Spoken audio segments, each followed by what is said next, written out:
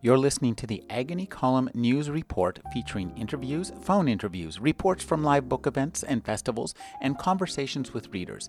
You can find additional news, interviews, book reviews, and more 5 days a week at the Agony Column website at trashotron.com/agony.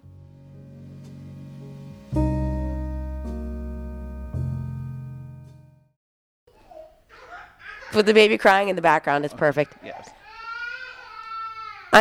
Buddy. Do you mind him crying? No. Buddy, Nathaniel. And my son Buddy. is named Nathan, so. Really? Oh my gosh. Nathaniel, come here. You want to hear some of Mama's book? Hi, buddy. Come here, buddy. You want to sit with me? You want to read a book? What happened? What happened? Come here, love. What happened, sweetheart? Okay, uh-oh. All right. You know what they say, never work with kids or animals. You're going to live to regret going, I want it to be ambient. Come here. You want me to read to you? You want to hear some of Mama's book? Okay. Listen, this is about Nancy O'Dell. What could possibly be the matter? I'm sorry. Come here, honey. Come here, sweetheart. Bottle? Okay. Yeah. Okay. I know. It's all different. I know. Okay. Oh, end of the day, meltdown. I usually take him at the park. This time he runs around. Swear he's going to be good as soon as he gets his bob on. Not to worry. I it's actually somewhat what I wanted. Don't worry. You said I want ambient noise, not a complete, total meltdown and chaos. What? Did you get your bottle?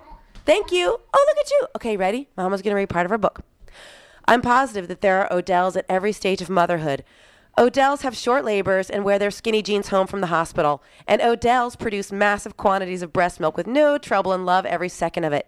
O'Dells have their moms come stay for weeks to help with the baby because O'Dells only trust family and O'Dells just adore theirs. O'Dells teach their babies sign language and institute consistent and effective nap time routines. O'Dells make the best snacks as carpool mom, help tutor their valedictorians in high school, pack them up for college with a set of matching footlockers in the appropriate collegiate colors, and decorate their dorm rooms with both aplomb and tasteful restraint. O'Dells try not to brag about their children in medical school or modeling in Milan, but what can they do? That's just where their kids are. O'Dells get big bouquets on Mother's Day no matter where their children are in the world because they love their mommy, but not in an overly attached, unhealthy, neurotic way. O'Dells plan their daughters' weddings without incident and sit in the front row weeping with happiness as they did back in the day when they had that first bout of postpartum elation. O'Dells spoil their grandchildren, though no one can believe O'Dells are actually old enough to have grandkids. O'Dells are the subject of My Hero essays written by their great-grandchildren. When O'Dells age, they let their hair go tastefully gray, but are never ever without manicured fingernails painted a dusty rose. In the old folks' home, they always have more visitors than you, a steady stream who always seem to be singing. When O'Dells pass quietly and peacefully in their sleep after enjoying 60-year marriages, their funerals are packed and the service is moving. They will have a much sunnier and more expensive resting place than you will. There will always be more flowers on their graves. It's going to be a long lifetime as a mother if I spend it feeling inferior. So I might as well get a jump on it and start now. Teresa Strasser is an Emmy Award-winning television writer and Emmy-nominated television host for While You Were Out. She's the co-host of Adam Carolla's podcast. She's written for the LA Times and the Jewish Journal of Greater Los Angeles. Her new book is Exploiting My Baby Because It's Exploiting Me. Thank you for joining me, Teresa. Thank you so much. Teresa, you began this book as a blog and it really as just a flat-out cash grab, got to get a book deal. I joke about that, but the truth is I've been a newspaper writer since I was 19, so 20 years. And I've just always written about the things that were going on in my life. So when I was dating, I wrote about dating. You know, when I moved here to the ghetto, I hope you don't need all 4 of your tires to leave here.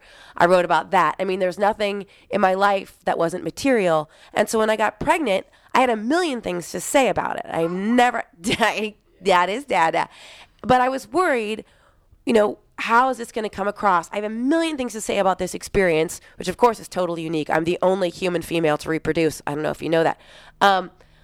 But I was worried how it would come across. I thought, what if people think I'm exploiting my baby, even though I've exploited, everything I've written about, I guess, technically. So worried people would think that I was exploiting my baby. I went and searched for the domain name, exploiting my baby, and it turns out it was available. So $10 later, I looked that boogeyman right in the face, and I just decided to call my blog Exploiting My Baby. Now, No, that's Mama. one of the things I like is you describe the continuum of books that have been available, from what you call unicorn yackers to clinical descriptions. Yeah, that is really why I wrote this book, because in the world of pregnancy books, there's really those two types. There's your what to expect when you're expecting, and I needed like that, or there's the syrupy Nancy O'Dell book, and I needed what to expect when you're expecting to fail. Okay. Because that's really every day was a constant. I don't know what mothers did before Google, but I spent a lot of time just simply Googling things that could go wrong. And in fact, one of the chapters in Exploiting My Baby, I just printed my actual Google history, but I had to pare it down because it would have been Dr. Zhivago. Because all I did was, Google things I was afraid of happening to my fetus. Well, one of the things that I think is really interesting in this book is just your prose style. The prose is really you, and it's kind of raw. And I'm wondering, talk about creating just the prose style going into the book and translating your blog, because there are some stuff that's clearly straight out blog entries in here, and going back and forth between the stuff you created specifically for the book and the stuff you created for the blog. Well, I'm so ass backwards because I'm a newspaper writer who had to become a blogger to get a book deal. So I come from, remember newspapers, things you'd hold in your hand, get ink on your Hey, I fingers? get one every day. Right, those things. So I started writing obituaries and stuff like that, and as I said, when I was very young. And so I come from that tight style where you have to write 600, 800, maybe 1,000 words. Maybe if you're lucky and you get a feature story, maybe 2,000, 2,500. And but when I started blogging, I thought two things. One, I can fucking curse. And two, I can write as long as I want. Everything I was ever taught about writing was, about brevity and discipline and keeping it tight and putting the important stuff up top. And in a blog, you can sort of, rearrange that.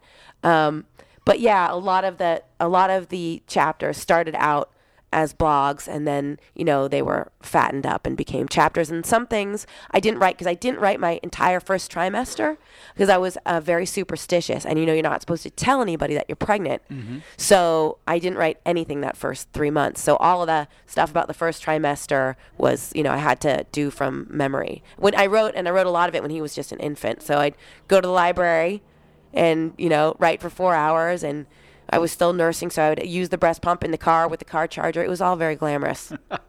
I was very J.K. Rowling, She struggled in a coffee shop, and I had to be at the library with the breast pump.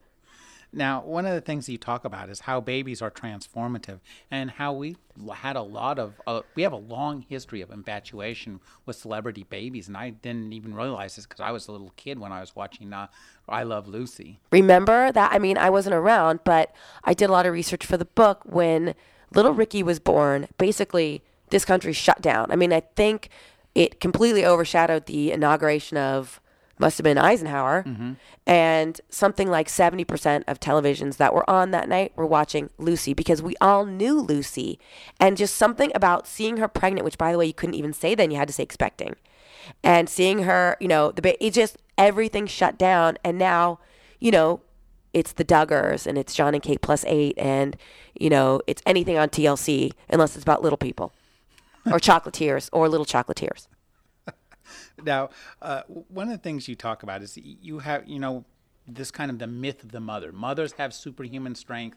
Mothers know everything. Oh, it's the best PR move you can do to have a kid. I mean, mm-hmm. Obviously, that's not why you do it, because it's so incredibly, incredibly hard, which I know you know as a father. But we have all these associations with mothers, right? So today, J-Lo's in the news because she's going to be a new host on American Idol, and she has twins, and she put her twins in a Scoochie ad.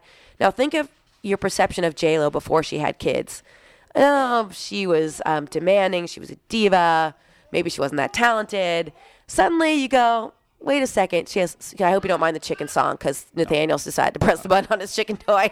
That's ambient. Okay. So now that she has twins, you just see her as a more nurturing, sweet, warm person because we associate these qualities with mothers. Whether they have them or not, we don't know. But as soon as a celebrity has kids, I notice that I like them more. And you motherhood might have helped you get a slot on The View you talk about. Yeah, well, I auditioned for the View back in the day, and they basically said you're going to have a kid because our viewers are stay-at-home moms. Is there any chance that you are going to, in the next season, be pregnant? And at the time, I didn't even have a boyfriend, so I thought, wow, this is sad. My lack of ability to reproduce on the spot is going to cost me my dream job. And sure enough, they hired Elizabeth Hasselbeck. She got pregnant right away, and now she's 3 kids in. And it is interesting because every time you turn on The View, there's Hasselbeck pregnant. Now, and always giving birth to awful ideas. Excuse me as I editorialize on her politics. Now, one of the things that but I'm just jealous, very jealous. You're not jealous. I am. You're just differently talented. Thank you. I'm going to use that on Nathaniel. Now, one of the things that I liked was your story of trying to get pregnant. You were, worried. You started at the age of 38. Which, yeah. By the way, I would suggest you look like about 10 years. Oh, God bless you. But you didn't really buy any of this good vibe stuff, did you? Well, I think there's new age guilt, right? So there's this thing called The Secret, and there are a lot of similar theories that posit if you think good thoughts, you're going to manifest good things in your life. And conversely, if you think negative thoughts, you're going to make bad things happen with your brain. Well, this is awful for someone like me because, negative scenarios, running is my hobby. I just, particularly before I had the baby. So when we were trying to get pregnant, I really was positive that I was not going to conceive. I saved up money for fertility treatments. I interviewed everyone I knew about fertility doctors. I had a list of names, and I was 100% sure that because I was 38 and I had a little rocky STD history, which I cover in my book. It's awesome that my mom's in the next room watching the baby with my husband. But they both know, whatever. There was every reason for me not to get pregnant. And then people would tell me, don't think that way because you're going to make yourself not get pregnant. And it's not enough that my head is filled with fear and neuroses. Now I have to feel guilty about my fear and neuroses and think that my head is going to cause my uterus to not get pregnant. And this is what I want to say to the people who believe in The Secret. God bless you if it's working for you. But I am a statistical sampling of one, and I have single-handedly disproven it because I did nothing but be sure, positive, that I would not get pregnant, and I got pregnant right away. Well, one of the things about this whole secret... And I'm old, did I mention? One of the things about The Secret thing, it's kind of like telling somebody not to think about elephants. Yes. Don't think about bad things. Oh, my God. It's even worse, because if you think about an elephant right now, the elephant's going to die. That's what it's like. How dare you do that to me? I killed an elephant. Yeah, I'm very sorry. A baby elephant. I hope you're happy. Little Dumbo died because you had a negative thought. I'm glad, actually. Now, so you also trying to get pregnant is maybe not as fun as it sounds. And oh my gosh, to anybody who's been there, I was very lucky and it only took me a couple months. But for those 2 months, it's like you have to have a lot of unfun, very clinical sex, and it can be a drag because you're all worried about, is that the proper time of the month? And you get these sticks that you pee on, and I gave up on that after a couple weeks and just decided, forget that. That's not fun. And I don't want to be like a character in a bad Meg Ryan romantic comedy. It's like running home and saying, oh my God, today's the day. I just can't do it. But you did eventually realize you were pregnant, and it wasn't a stick that told you that. It was your husband. Yeah. Over there. Daniel was the man. He figured this out long before you did. He knew my period wasn't late. I'm sorry, I don't have personal boundaries, but he knew before there was any reason to know, and he went to the store and bought the test and just said, I just know because I'm a vegetarian and I really almost, never eat fish. And about 5 meals in a row, I was like, I gotta have salmon.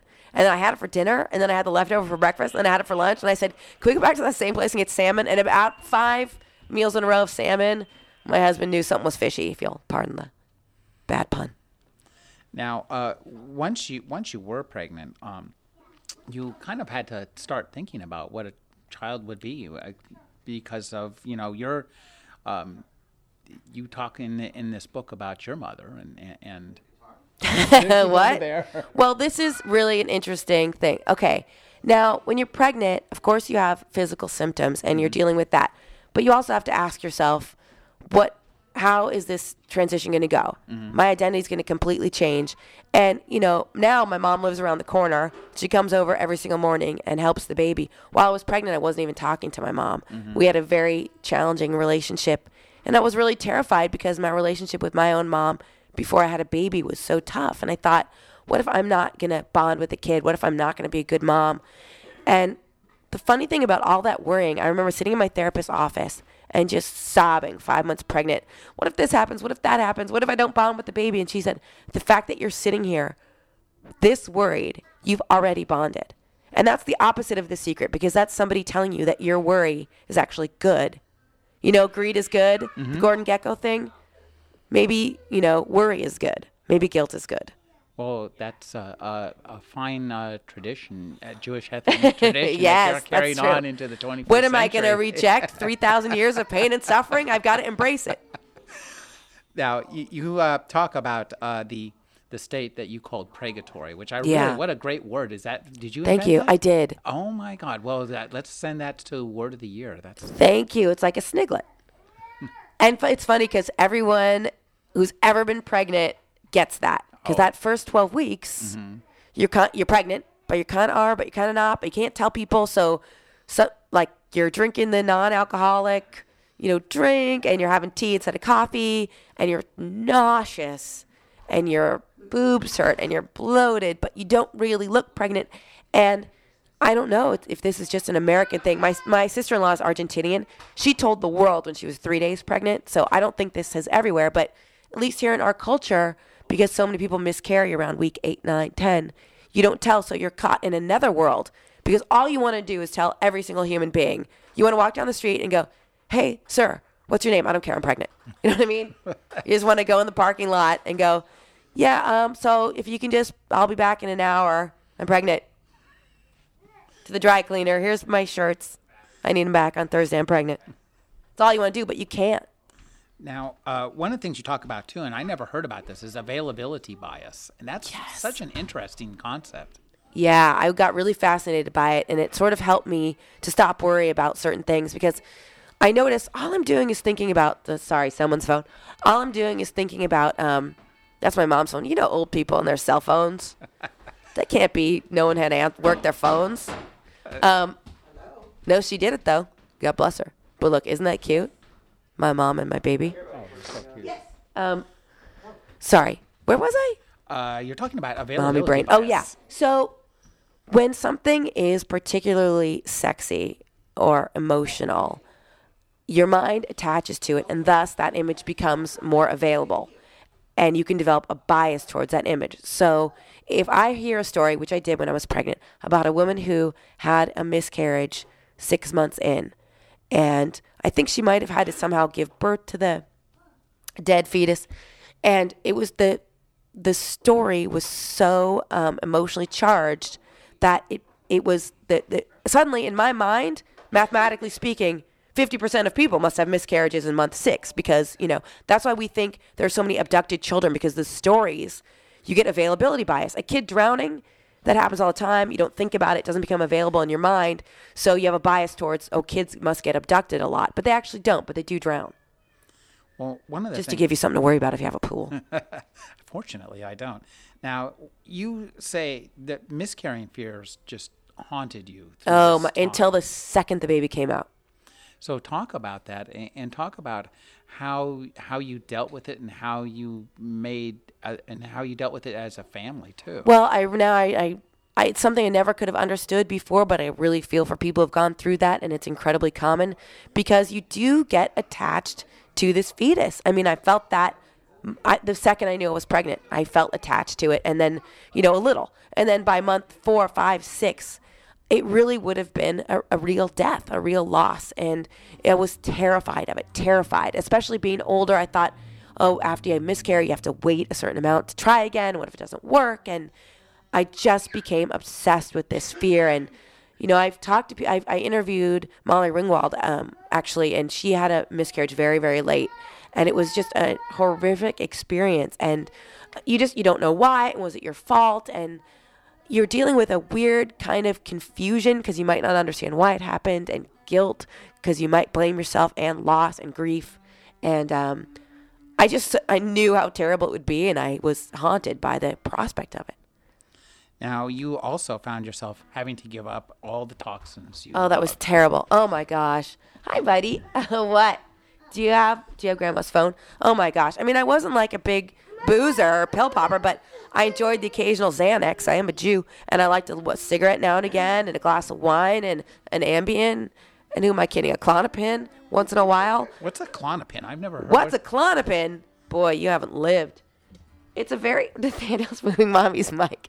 It's it's just an anti-anxiety, but I would take it as needed. You know what I mean? Which was a lot, but I would, but I wasn't Nathaniel. Mama's gonna talk right into the mic. You're so handsome, buddy. Have I told you that? Do you have grandma's cell phone? Sorry, mild distraction. That's one of the hardest things you don't realize. It's not just any kind of drugs and alcohol. It's your Retin-A, it's your hair dye, it's your... Yeah, I was amazed that that's the Retin-A and hair dye and your tanner and... everything that could make you happy or pretty is over. Mm-hmm. And this is something everybody is supposed to give up, but it's easy to maybe slip and slide on that slope, isn't it? It is, and that's where Googling really keeps you in line and where guilt is good. Because I remember thinking, I just want one Mystic Tan. I am so bloated and pale, and it's LA, and it's summer, and I look terrible, and I'm veiny. I just want a self-tan. How bad can it be? And some people say it's okay. But I Googled it, and I somehow came up with the phrase floppy baby syndrome. And I thought, you know what? I'll be pale. I don't know what it is, and I don't want to know what it is. That brings up something that I thought was really interesting about this book is there's a whole new vocabulary of babies and children and pregnancy and clothes and devices. I mean, this is like once you enter this world, you're learning, your vocabulary is going to expand by about 2,000 words. You're exactly right. I mean, I did not know what a nasal aspirator was or a crib bumper or layette. I couldn't tell you the difference between Balmex, Desitin, butt paste, triple cream, triple paste, and Aquaphor. And unfortunately, now I can. What is a layette?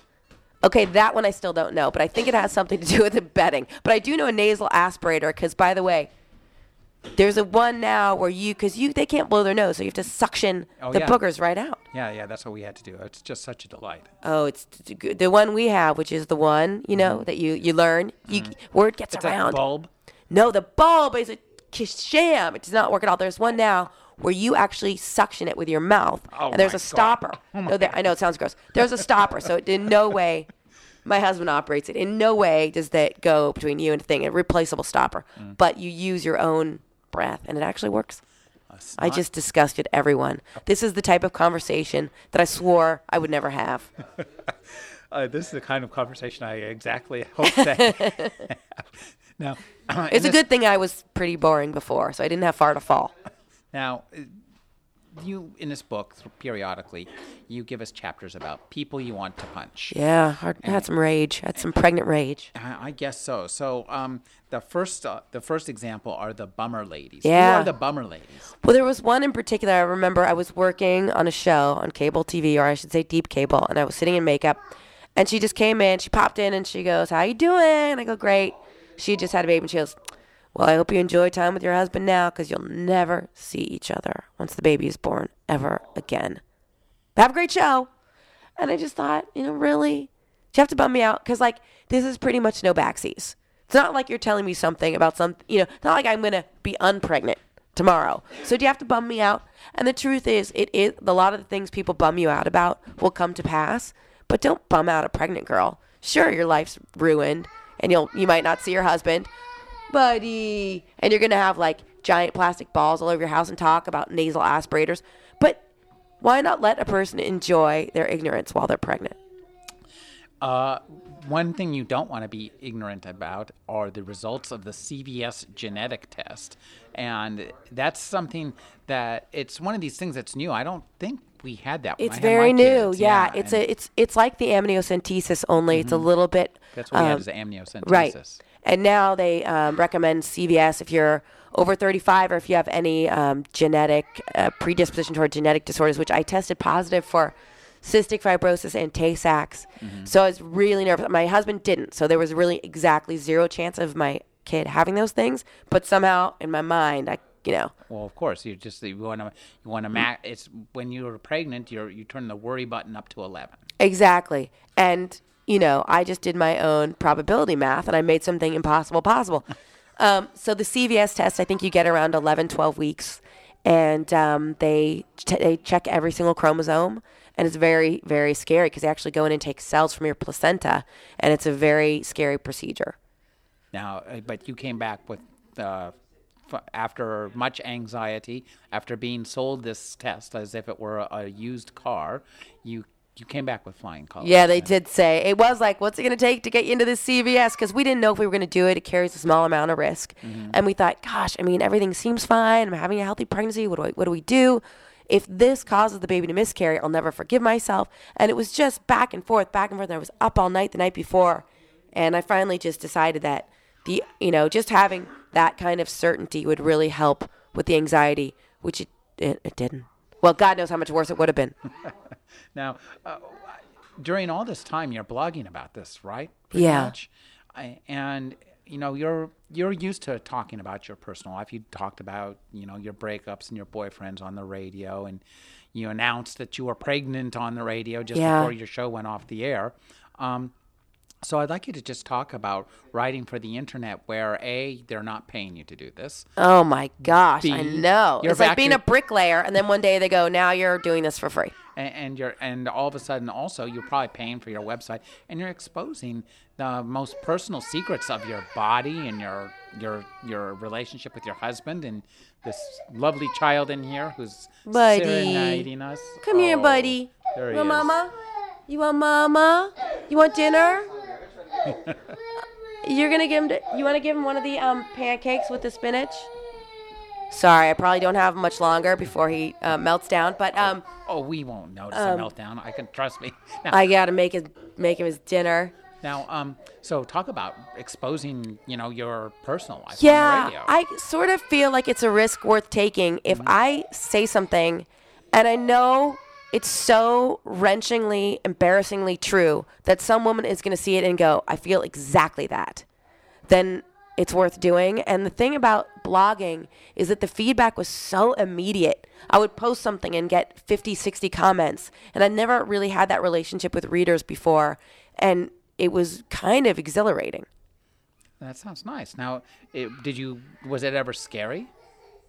Yeah, I was really scared writing about, well, when I first found out I was having a boy, it was something I had to process. And it took me a while because in my mind, I don't know, I just thought I was having a girl. And by the time he was born, I couldn't have been happier. And he was so perfect to me the second I saw him, and I'm thrilled. And if I had 5 boys, I'd be happy. But I just had to process it. And that was something I didn't write about until I had worked through it. What's this? Because I didn't want him to read it later and go, you wanted a girl. Oh, my gosh, you want this? You want ice cream for dinner? This is, by the way, this is not me giving him ice cream for dinner.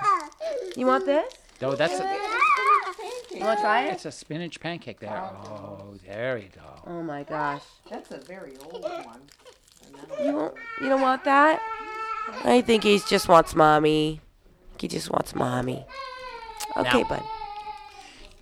You, Sorry, Mama's almost done. one of the books that you read that did not make you happy was one by former Miss Oklahoma. I think so. Nancy O'Dell. Tell us about Nancy O'Dell's book and your unfortunate reaction to it. Well, I had to throw it across the room. First of all, it's called Full of Life.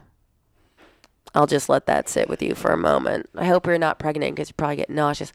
And she just had a delightful pregnancy. The worst thing that happened to her was I think her hair was too lustrous and her skin was too glowing. And then after she had the baby, she was so euphoric that she was crying. And her husband said, babe, what's wrong? And she said, I'm having postpartum elation. And also her, what, buddy? Hi, love. Hi. You want this? Okay. You want this? You didn't like Nancy O'Dell's book? You want to play with this? You have a cough. You want this? Oh, what's that? Is that a Dora popsicle? You want this one? But this one's the same as this one. Oh, honey. Okay, honey. All right, honey. All right. I think I just gotta hang out with you for a second. What? Popsicle. Popsicle. Popsicle. What's this? Do you want me to open it? You want me to open it?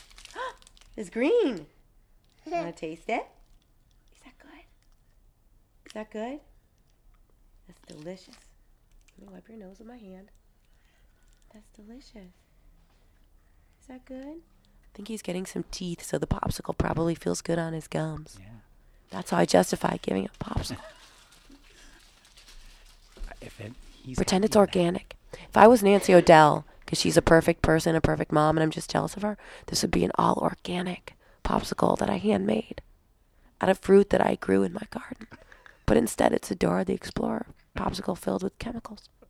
Hey, that is a happy boy right now. I think he's just happy because he's hanging out with us. But yeah, I got very jealous of her because her pregnancy was delightful, and there was chapters on how to laminate your ultrasound photos and pick out nursery curtains, and that's just bullshit. That's not the kind of thing that you really worry about when you're pregnant. And I thought, fucking lie to people with your ghostwriter. Now I'm just jealous. And by the way, to mention she has her own show on Oprah, and I'm even more jealous. I mean, on Oprah's new network. And I think she's taking over Entertainment Tonight. So she doesn't need me to like her or buy her book. And I'm very jealous. Now, and I'm sorry, Nancy O'Dell, for all the bad things I said. You have a number of lists in this book. This is a famous kind of writer's technique. That is a happy boy. Look at him. He's got Maybe he mommy likes a you. popsicle. I love you. I love you. What happened? You were just so happy. You just turned on a dime, huh? One more? No. Yes or no? Yes? You want to handle it yourself. This is an interesting thing. He likes to be in control of his destiny. See? Look at that. I handle my own popsicle. Okay, if we just ignore him, maybe he won't know that he's being good, and then he won't stop being good. Now, you have a whole couple of chapters on choosing a name. And, you know, it interests me because you originally wanted to call your girl Harper. Yeah, I love that name. Harper's a male name, too. I thought about that, but, I mean, if you're going to be my child, you're already going to be saddled with enough baggage. You don't need a weird name. You know what I mean? It's going to be hard enough in this life. I mean, listen, I'm a Jew named Teresa, so trust me. Sometimes you just want a name that people know how to spell it, say it, and you can just fit in with your peers. Instead of me being at Hebrew school named Teresa. And the name you chose was? Nathaniel. My husband chose it, actually. A fan of the writer, Nathaniel Hawthorne? That's why that was my... That would have been a good guess. Scarlet Letter is a great book. It is. House of Seven Gables. That's probably better, but no one's read it. No, he was already maybe 3 or 4 days old, and they kept coming into the hospital going, okay, here's a birth certificate. We need a name. We need a name. We need a name. My dad tutors kids, and my dad tends to ramble. I wonder if I got it from him. And he was rambling on and on about some kid and that he tutors, and he said, and then I told Nathaniel, and my husband heard it, and he goes, wait. Nathaniel, is that on our list? Have we thought about that? Do we like that? And I think we wanted to make sure it wasn't in the top 50, so we didn't want something too common. And all of a sudden, we went, yeah, and my husband, you know, he doesn't say much, but when he makes a decisive move, you don't mess with him. He goes, yeah, that's the name. Now, you also have a lot of talk about, I love this, that the chapter, Babies Are Ripping Us Off. There are so many more products out there. I mean, my kids, I had mine 20 years ago. I was overwhelmed then. It's just staggering what you talk about now. And particularly, you had talked about a little bit about car seat anguish. Oh my gosh. Well, I thought one day when I was pregnant, all I'm going to do today, how cute is that little baby sigh? I thought, what's that, an airplane?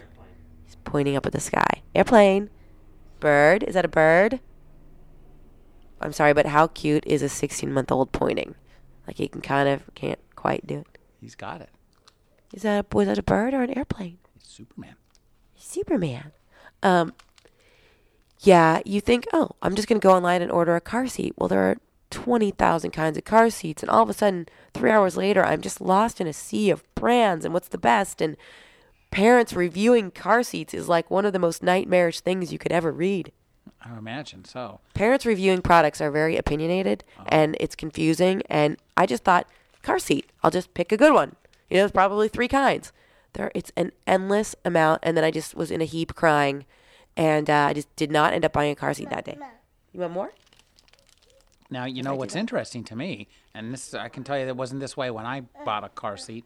You had to you went to the fire department to get it strapped in and stuff. Is that You normal now? have to. You can't leave the hospital without the car seat because you have to drive the baby home. Mm-hmm. So eventually, what I did was, and I recommend this to all mothers to be, you get a pregnant friend who's a few months ahead of you, and then pick a smart one, and then just do everything she does. Why should I reinvent the wheel? I just bought the kind of car seat my friend Cassandra bought, and I did everything she did. And then I didn't have to, because I knew I couldn't wander into shark-infested car seat waters. I knew I just had to go, okay, you get the Britax, and then I was done with it. And yeah, they're very hard to install. Now, this is something, too, that the solution to this dilemma goes to another one of your lists of people you wanted to punch, which was the people who wouldn't just tell That's you not what to do. Dada. That's somebody's dad. Oh, you're pointing at Grandma. Yeah, I wanted to punch people because I hate when you have a quandary and people go, yeah, that's just one of those things. You have to decide what's best for you. I was like, just tell me which one to buy.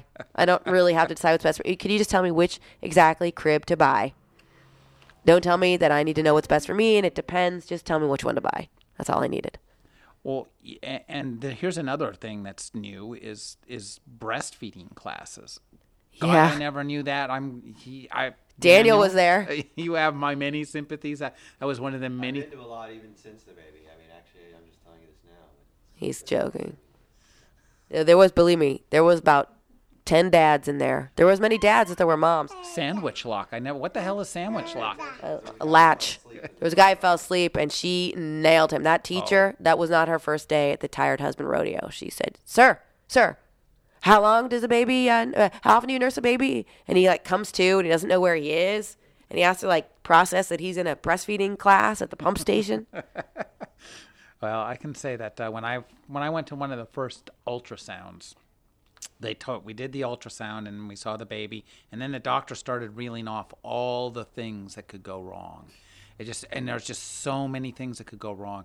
And I just said about halfway through that list, I said, I'm going to go get a drink of water. And I walked out into the hallway, and I was walking down the hallway, and then I was looking at underneath the water where the water fountain was, and I was laying on the floor. I'm thinking, well, how did that happen? And I just was so terrified by all the things that happened. I literally passed You out. had an out of body. You passed out. Yeah. You And want so more? I'm always now. I really relate to that a lot because it's terrifying. And I don't know why more dads don't pass out. Now, I'd like you to talk about. You want another popsicle, buddy? You say more? More? What?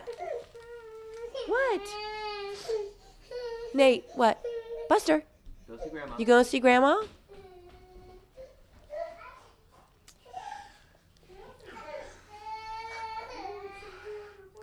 I can't believe I'm giving my child 2 Dora popsicles for dinner. That's perfectly allowable. This is... Trust me, he'll Come grow here. up to be a happy, here, buddy. healthy boy. Come sit with Mama. That was so cute when you were sitting like a little mister eating your popsicle. Yeah. For What's orange? Explain to me why in your 3rd trimester you decided to go to Las Vegas. Well, there's this new concept of a baby moon. It's like a honeymoon you take before the baby. And I don't know, I just had a psychotic break where I thought, somehow I'm going to go to Vegas and have a good time. 7 months pregnant. And, what can you do in Vegas? And by the way, everyone looks really thin when you're pregnant and you're in your moo-moo and there's all these strippers out to here and you're out to here. That was a visual, which is great for radio, but you get the idea. Teresa, talk about once you've had your baby, you're now working 2 jobs. Talk about that experience and how the baby helps you and how the baby helps your jobs. Hi, bud. You just throw your popsicle stick. Well, I used to worry a lot about every single thing I said, which is hard when you work in a talking medium or writing medium. You don't eat the mic. You don't chew on the mic, honey. That's very No, bad. no, It's not that's good good. technique. And, now that I'm taking care of a, human creature that requires a lot of I don't worry so much if people like me or if I'm talented or if I'm doing a good job or if I'm boring or stupid or if I screwed up. I'm sure I'm all of those things sometimes. But before I had a baby, I had a lot more time to ponder, how I was doing and what jobs I was going to get and if people were going to hire me and was I making the most of my, career, blah, blah, blah, blah, blah, blah, blah, blah, blah, blah. And now I don't really have a quiet moment. Paradoxically, that's the best and the worst thing about being a working mom.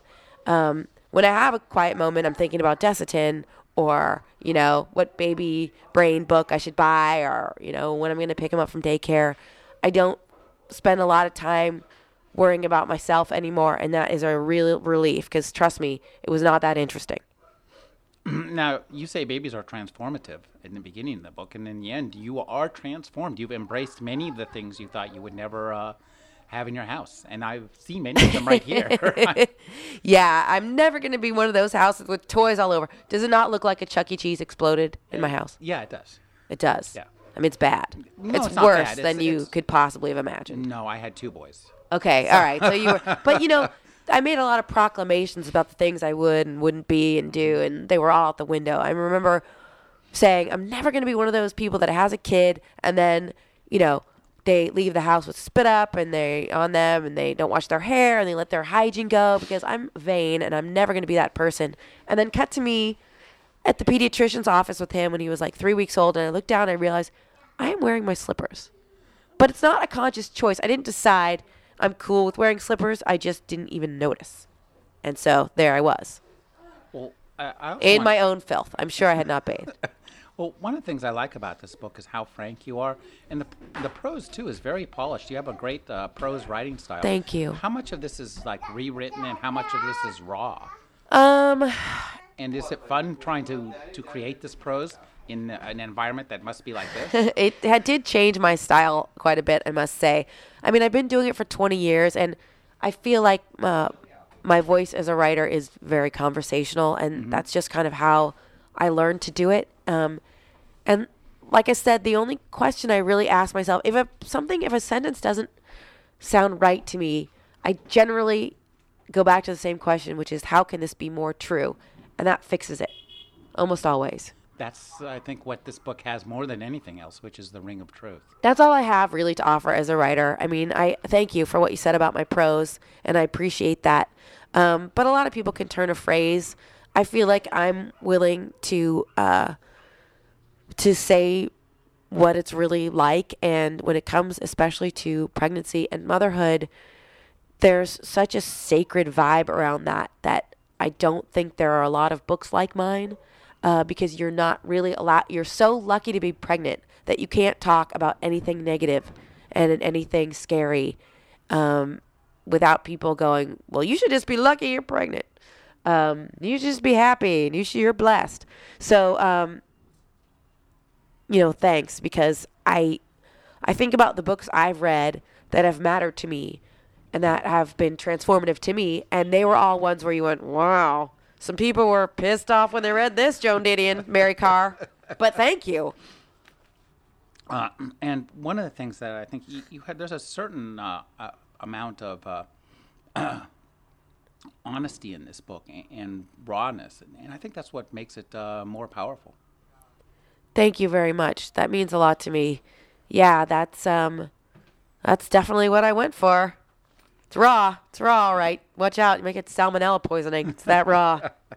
I've been speaking with Teresa Strasser. Her new book is Exploiting My Baby Because It's Exploiting Me. Thank you for joining me, Teresa, and your husband and your mother and your wonderful child, Nathaniel, a.k.a. Buster. Thank you so much, and thank you for helping me exploit him.